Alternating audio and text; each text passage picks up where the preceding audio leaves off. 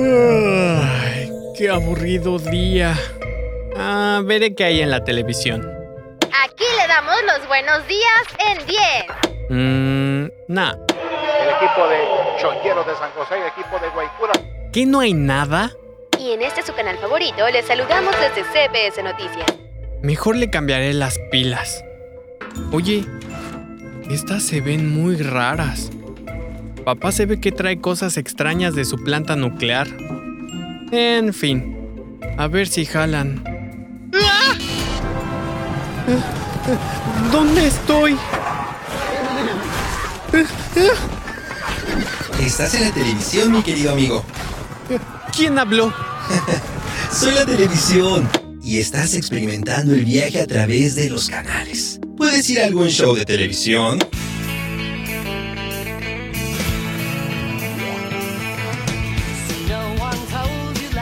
Una película de ciencia ficción.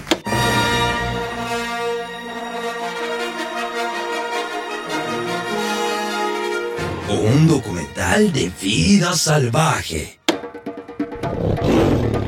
¡Ay, cámbiale! Ay, me pasé un poco en este.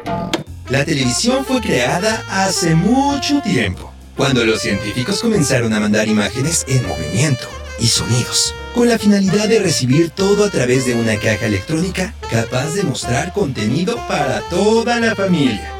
La primera transmisión oficial se dio en Inglaterra y Estados Unidos, iniciando su programación en 1936 en Europa y Norteamérica en 1939 para la Exposición Universal en Nueva York, hasta que empezó la Guerra Mundial.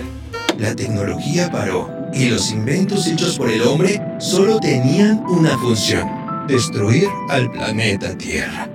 Al final de la guerra, la tecnología volvió a retomar su paso, trayéndonos grandes avances en la televisión, teniendo un solo objetivo: dejar una enseñanza y un aprendizaje de vida a todos los que vieran a través de las pantallas.